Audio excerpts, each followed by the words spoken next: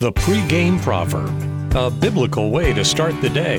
Here's John Rayner. Today's word points out that we should be on guard against seductive men and women, which is actually really important because even if we don't cheat with our bodies, we still can do it with our minds. In fact, advertising companies have caught on to this and use that mantra, sex sells, when they push their products out in the marketplace.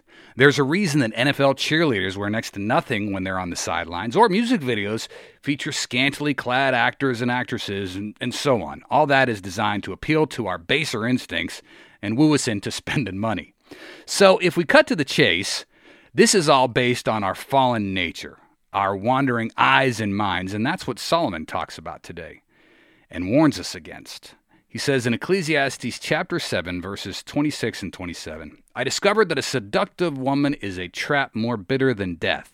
Her passion is a snare, and her soft hands are chains.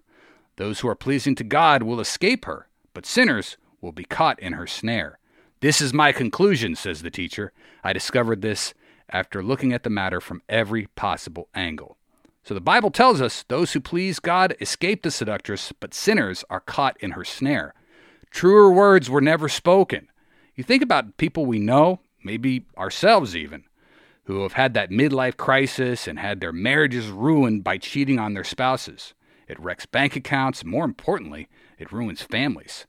Texas Tech University actually did a study on this, and it said if a family is broken up by cheating, the children are twice as likely to do the same thing when they become adults. So not only when we cheat on our significant other does it ruin our immediate relationships, it also transcends generations. Cheating on a spouse could likely result in your grandkids growing up in broken homes too.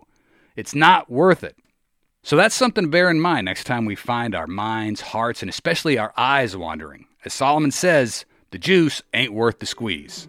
All right, thanks for listening and have a great day. Take care and God bless. The pregame proverb with John Rayner.